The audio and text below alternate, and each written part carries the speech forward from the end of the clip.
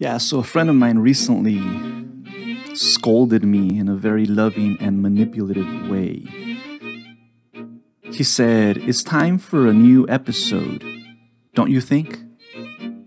And yes, I do think, JP. So, welcome to Chronicles of a Psychology Professor, episode 4.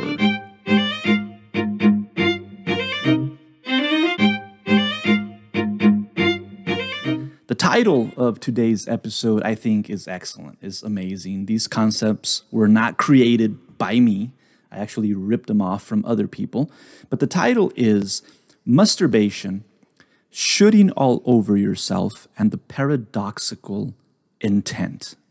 Musterbation, Shooting All Over Yourself, and the Paradoxical Intent. I must confess that the title is probably a lot better than the actual episode. So lower your expectations. I was watching a video yesterday on the concept of paradox of choice. And I was watching Barry Schwartz talking about this. He's actually the guy that wrote the book on this paradox of choice. And that's a topic probably for another time, another episode. But in the video, he said that the key to happiness, or something like this, I probably don't remember it exactly the way he said it, but something like this. The key to happiness is low expectations. So the secret to be happy, if you want to be happy, lower your expectations. And if you want to enjoy this podcast, I, suggest you do the same. I think I'm going to start off talking about the paradoxical intent. I'm probably not going to do this topic any justice, right? But I at least want to bring it up. And the person who kind of coined this is Viktor Frankl. He is definitely one of my favorite personalities in psychology. He was a Holocaust survivor. He wrote an amazing book that I highly recommend. It's called Man's Search for Meaning, and I recommend you go find it, buy it, read it. He actually wrote this book while being imprisoned in a Nazi concentration camp. Most of his best work, I think, was created as he was a prisoner of these concentration camps. So I am not going to do Viktor Frankl any justice or the concept of paradoxical intent for that matter. But at least now you heard the name. Viktor Frankl, you heard about the book, Man's Search for Meaning, and now you have this term kind of in your head, paradoxical intent. You can search it up, do your own research, and learn more about it. I truly recommend it. But I'm going to try to talk about it a little bit. My mind is a dark, twisted, and messy place. It is. It truly is. It's a dark, twisted, and messy place. A friend of mine says that I have a beautiful mind, but I think she just says that as a nice way of saying or confirming that I am quite unstable. But my mind tends to do the opposite of what I want it to do. I don't know if this happens to you too. It's only me. My mind tends to do the opposite of what I want it to do. If I want to go to sleep early, I can't. I'll lay in bed for hours without being able to sleep. If I want to, stay up late, let's say on a weekend, and I want to stay up late, I don't know, watching some movies or doing whatever, hanging out, and it's a Friday night, it's a Saturday night, and I want to stay up late. Guess what happens? At 9 p.m., I am so sleepy. I can't keep my eyes open and I fall asleep. This happens probably more often in the morning during the weekdays, I need to get up early, right? So I set my alarm at an early time. My alarm goes off, and it's such a horrible experience to hear that alarm go off because I'm so comfortable. I'm sleeping. I'm enjoying it. I don't want to get up. I don't want to get up. I snooze my alarm a few times. I'm one of those crazy people that thinks that actually 2 more minutes of sleep is going to make a difference. I always tell myself I'm going to sleep for 2 more minutes, like if that really makes a difference, right? And every morning, I'm so comfortable in bed. I don't want to get up. I'm so sleepy. I quit my job every morning. In my mind, I quit my job, then I realize I can't. Anyway, I get up, I get ready, and I go. But on the weekends, Saturday morning, when I can get up late, when I can wake up late, guess what happens? By 6:30 in the morning, I'm wide awake. And I try to convince myself to sleep, but I can't. I'm wide awake, so I get up. My mind tends to do the opposite of what I want it to do. So right before the semester was going to start, the night before the start of the semester, I really, really wanted to get my beauty sleep. It's not easy to look this good, So I do need to get my beauty sleep. And I remember that I went to bed early, turned off the light, turned off the TV. I'm laying there. I got to go to sleep early to get a good night's rest to be ready for the start of the semester. And like I mentioned before, an hour goes by, 2 hours go by, and I am just laying there. I can't sleep. And that's when I remembered Viktor Frankl, his logotherapy, and specifically, I remembered this concept, I vaguely remembered this concept of paradoxical intent. So what is this about? I guess the bottom line is that the more you avoid or the more you resist something, the more strength you give that something. I don't know if that makes sense, right? So he was focused mainly on anxiety and fear. Remember, this is a guy who is a prisoner in a concentration camp, who's observing all his fellow men and women suffer, that horrible experience of being prisoners in concentration camps. But he observed that the more people try to avoid or resist the objects of their fear and anxiety, the stronger the fear and the anxiety became. And this is true for anxiety and for fear.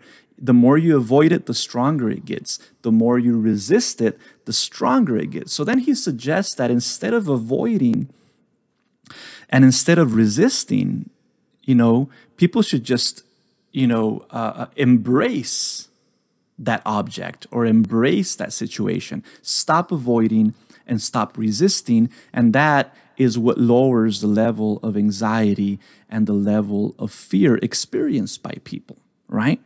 And this concept of the paradoxical intent has been used a lot to treat insomnia.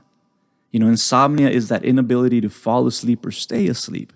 So some people recommend using this concept of the paradoxical intent to treat insomnia. So basically, if you're laying there in bed and you can't sleep, instead of trying to fall asleep, you should do the opposite. You should try to stay awake as long as you possibly can. So instead of resisting the insomnia, you should embrace it.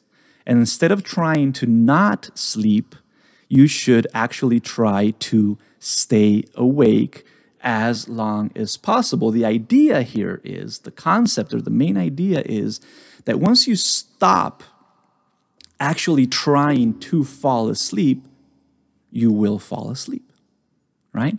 Because by resisting it or by fighting it, you're giving it more strength. So if you fight insomnia, you're making that insomnia stronger. So you stop fighting it, you give into it, you embrace it, and instead of trying to fall asleep, you try to not fall asleep.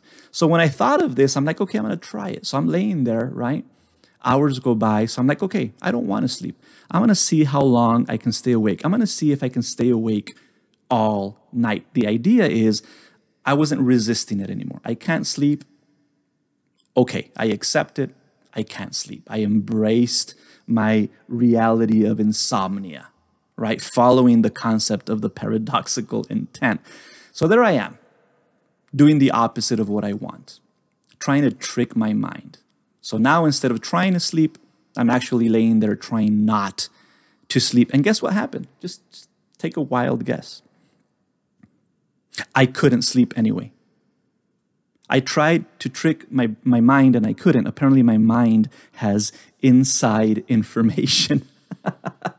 So I couldn't mess with it. So there I am awake most of the night and I'm tired the next day. And you guys know how that is. But the paradoxical intent is precisely about not avoiding and resisting. It's about learning to accept certain uncomfortable realities, because the more we resist and the more we avoid, the stronger the object of our avoidance and resistance becomes, whatever that may be. Like I said, Viktor Frankl focuses on fear and anxiety. The more you avoid it, the stronger it gets. The more you resist it, the stronger it gets. This has been used with insomnia, So instead of fighting against it, you embrace it, you go with it, you do the opposite, pretty much, of what you want to do. And when I think about the paradoxical intent, what I think about is achieving change through acceptance. Instead of avoiding and resisting, you simply accept that reality that you're facing, right?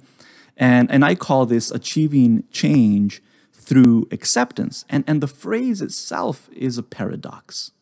The phrase itself is contradicting, right? When I look up the definition of to achieve, what I find is the following.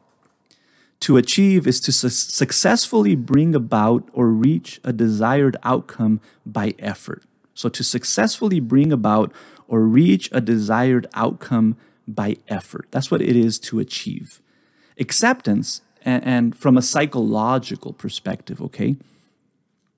Acceptance is when you assent to the reality of a situation. Typically, a negative or uncomfortable situation. You kind of give in to it without attempting to change or protest it, right? So acceptance is the opposite of avoidance and resistance.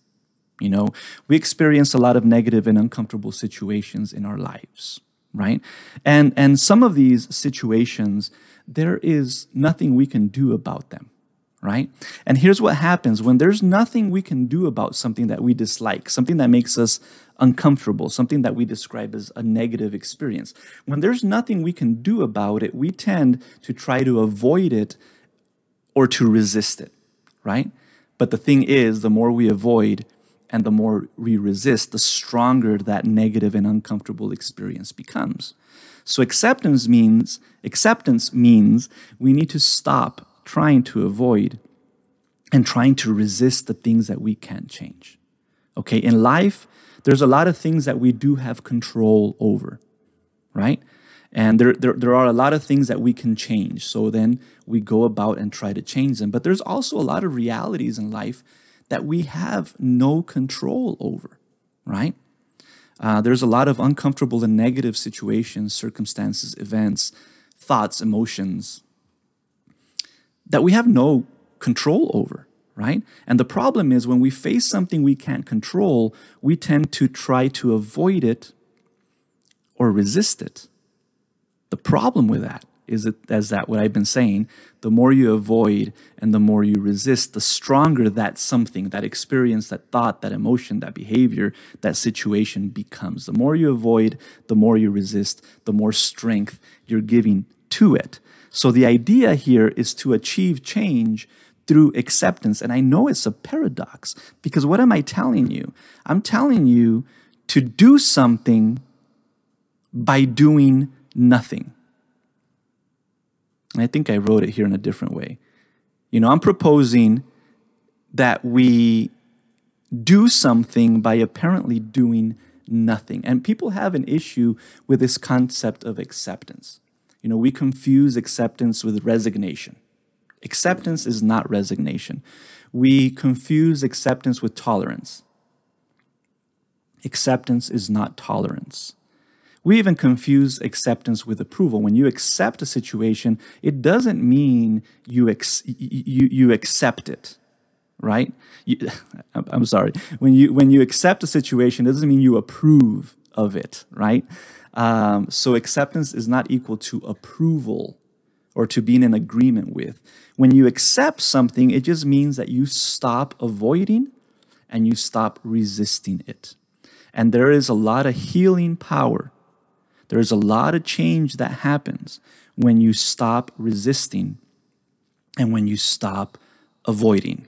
I know I'm probably repeating myself quite a bit, but in terms of anxiety and fear or whatever uncomfortable, a negative situation, emotion, thought, if you don't have control over it, you need to learn to accept it.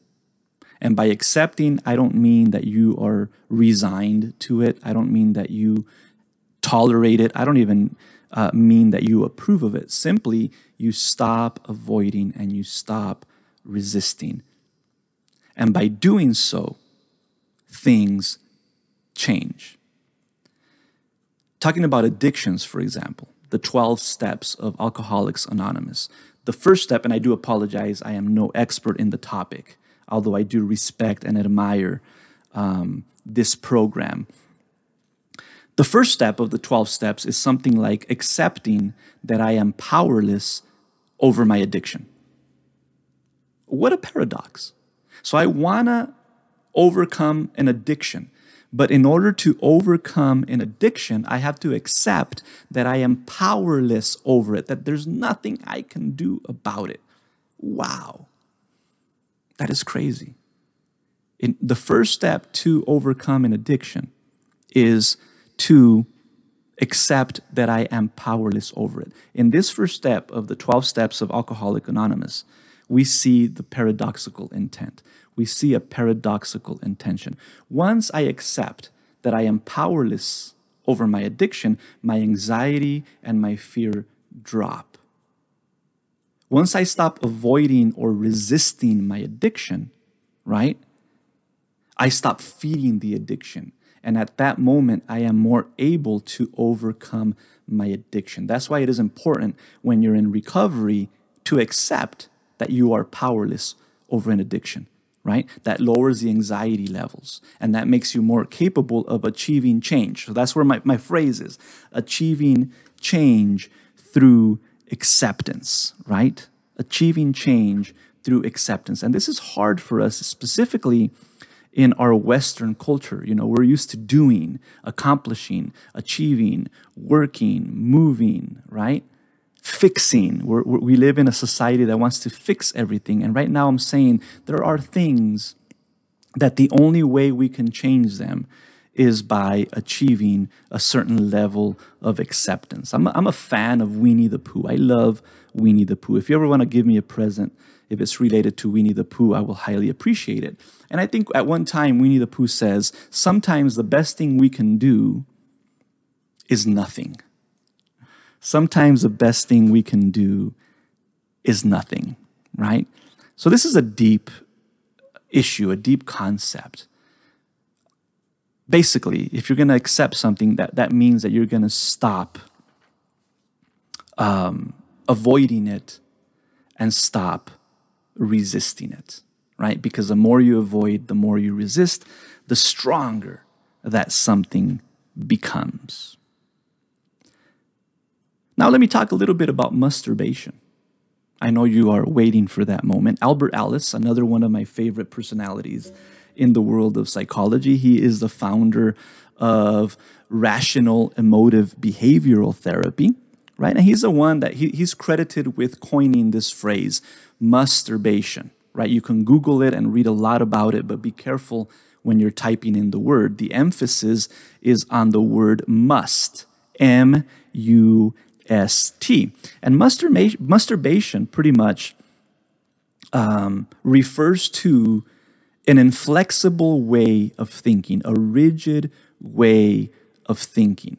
Okay, masturbation refers to the demands that we place on the self, on others, and on the world. For example, I must be, or I must do, others must be, or others must do, the world must be, right? These are inflexible ways of thinking. These are rigid ways of thinking. We're setting demands on ourselves, on others, and on the world. For example, here are the common demands.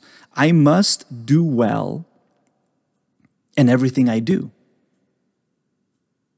And if I don't do well, I am a worthless person and my efforts are pointless. So I must do well. For example, I must get straight A's. And if I don't, I'm stupid. I'm incompetent. I'm inadequate. I'm a bad person. I'm worthless, and my efforts are pointless. Right? For example, you must treat me well. You must treat me the way I want to be treated. And if you don't treat me that way, you are no good. You are a bad person. Here's another one. The world must give me what I want. And if it doesn't, the world is a horrible and awful place. This is what I refer to, or what we refer to as masturbation. All of us masturbate, but some have an actual chronic problem with masturbation. We have some people have a very rigid mindset. We all do this. Okay, nobody is exempt from this. We all masturbate. We all, in certain areas of our life at some times, impose these demands on ourselves, on others, and on the world, right? I must do well, and if not, I am worthless and my efforts are pointless. You must treat me well, or else you're no good. The world must give me what I want, and if not, it's a horrible and awful place, right? Do you guys kind of sense the inflexible way of thinking, the rigidity of this way of thinking? The thing is, guys, there are only a few things we must do in life. There's only a few things that we must do. For example, we must breathe. We have to breathe. I don't know if you knew this or not. This might be too profound for you, but if you don't breathe, you die. We must eat. We must drink water, not necessarily whiskey. We must sleep, and we must go to the restroom. I don't want to say it in any other way. So there's only a few things that we have to do: breathe, eat, drink, sleep, and go to the restroom. If we don't do these things, we die. Right? Everything else in life is a preference.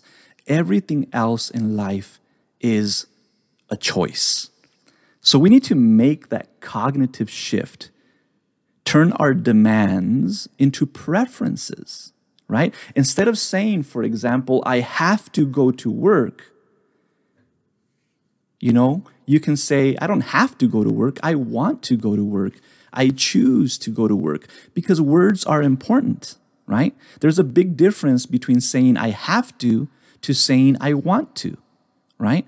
And if I'm constantly telling myself I have to go to work, I'm putting a weight on my shoulders. I have to do it. I have to go to school. I have to do my homework. I have to do this. I have to do that. That is a weight on our shoulders, and it's difficult. And it really, that phrase really affects our mood, right? So instead of saying I have to, I recommend that we say, I want to. I don't have to go to work. I want to go to work. I choose to go to work. I don't have to go to class. I don't have to do my homework. I don't have to do this. I don't have to do that. I want to. I choose to. Now, just because you choose to do something, it doesn't mean that something is easy, or that something doesn't require effort. It simply means that you're doing it because you want to and you choose to. Words are important. So you have to be wise when selecting the words you use to talk to yourself, to describe yourself, and the words you use to describe your environment. The other day, I had a quite difficult and challenging day. I was running late to a meeting. I forgot my face mask. I had to figure that out. I walked into the meeting, then I went to my first class. The computer didn't work, the projectors didn't work, and I rely heavily on technology, so it's a problem when it doesn't work. And then, I had to wing it through the class, and then I went to my next class, and the classroom was locked. Both doors was locked. I had to be calling people to come open it, and there was just a series of events. I could have chosen to say that my day was bad, but I chose to say that my day was challenging, right? Words affect our mood. If I say I'm having a bad day, that's going to affect me one way. But I decided to say I'm having a challenging day, and I enjoy challenges. And that day, even though it was a challenging and difficult day, I really kicked ass. I usually do kick ass, right? But how we phrase our situations, how we describe our situations, how we describe ourselves has a lot to do with it. So words are important. So instead of saying I have to, I must, I recommend you say I want to, I choose to do this. And it makes a huge difference. We need to transform our demands into preferences. For example, I told you that one of our demands, common demands, is I must do well in everything I do, or I am worthless and my efforts are pointless. That's a demand. Let's change that to a preference. I want to do well in everything I do, but I know it's not always possible. I'm not always going to do well, and when I don't do well, it kind of sucks, it bothers me, but it doesn't make me a bad person. It doesn't make me worthless, and my efforts weren't pointless. So we're going from saying, I must do everything well, or if not, I am a worthless person, and my efforts are pointless, to saying, I want to do things to the best of my ability. I want to do everything well, and I try to, and I make an effort to, but I know that it's not always possible. And when I don't do things well, it is bothersome. It does suck, but it's not the end of the world. It doesn't make me a bad person. And my efforts were actually not pointless, right? So that's the cognitive shift, going from a demand to a preference, going from I have to I want to, going from I must do it to I want to do it, I prefer it that way, but if it doesn't happen, it's not the end of the world. It doesn't make me a bad person. It doesn't make you a bad person. It doesn't make the world an awful place. Where does this masturbation come from? You know, we have something called conditions of worth. We've all been conditioned to think we must earn the love, affection, and approval of others. We were raised this way. If you behave, I love you.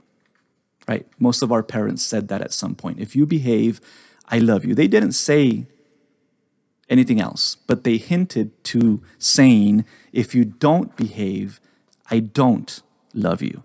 Right? So we've learned that our value and our worth as a person depends on our outcomes. Right? If I produce good outcomes, then I deserve love, affection, approval, acceptance. If I produce bad outcomes or no outcomes, then I don't deserve these things.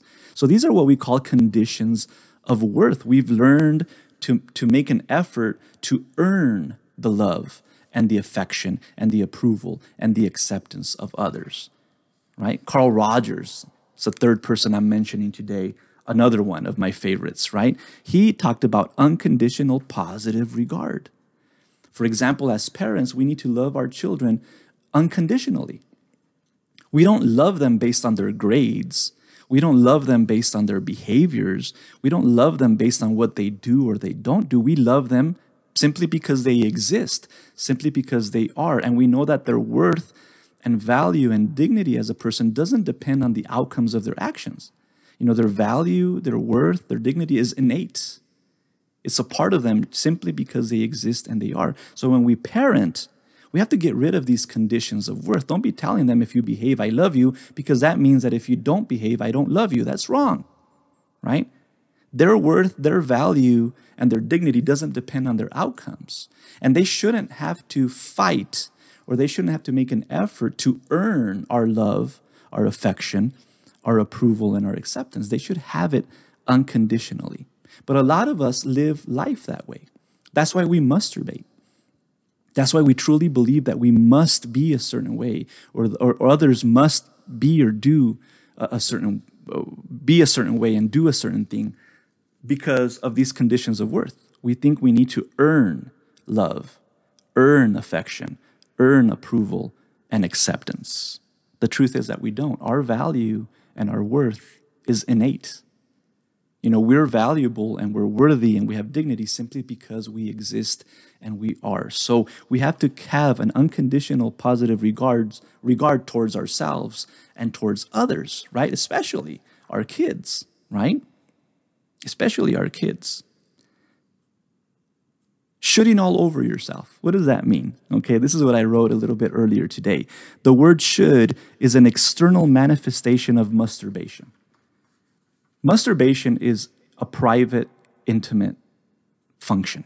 You do that on your own, by yourself, in your precious little mind. It's a very intimate activity. To masturbate is a very private and intimate activity. But when you start saying the word should, I should have, I shouldn't have, I should, over and over again, the word should is an external manifestation of masturbation. It expresses a rigid and inflexible way of thinking. So the more you use the word should, I should, I shouldn't, I shouldn't have, the more you use the word should, the clearer it becomes that you have a problem with masturbation. Okay, and when I hear people saying I should, I shouldn't have over and over again, I know that that person has an inflexible and rigid way of thinking. They are masturbating. They are living with a whole bunch of demands. And the problem of having these demands is that, it causes psychological and emotional problems, man. It makes us feel pretty bad because if we don't fulfill those demands, then we think we're horrible people. We're incompetent, we're incapable, we're inadequate. If others don't fulfill our demands, we think that they are horrible people. If the world doesn't fulfill our demands, we think it's an awful place. And that's a bad way of living, right? You're never going to be happy.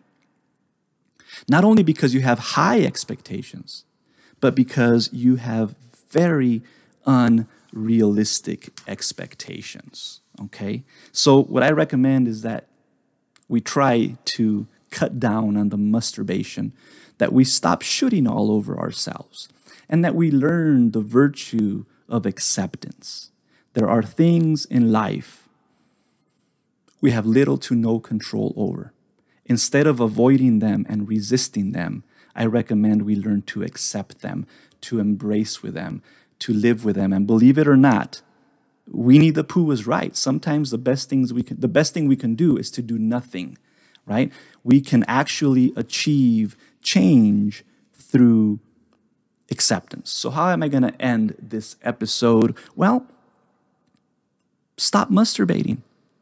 Stop shooting all over yourself and grow in the virtue of acceptance. And above all things, be good and do good. And at some time, we'll meet again in another episode of Chronicles of a Psychology Professor.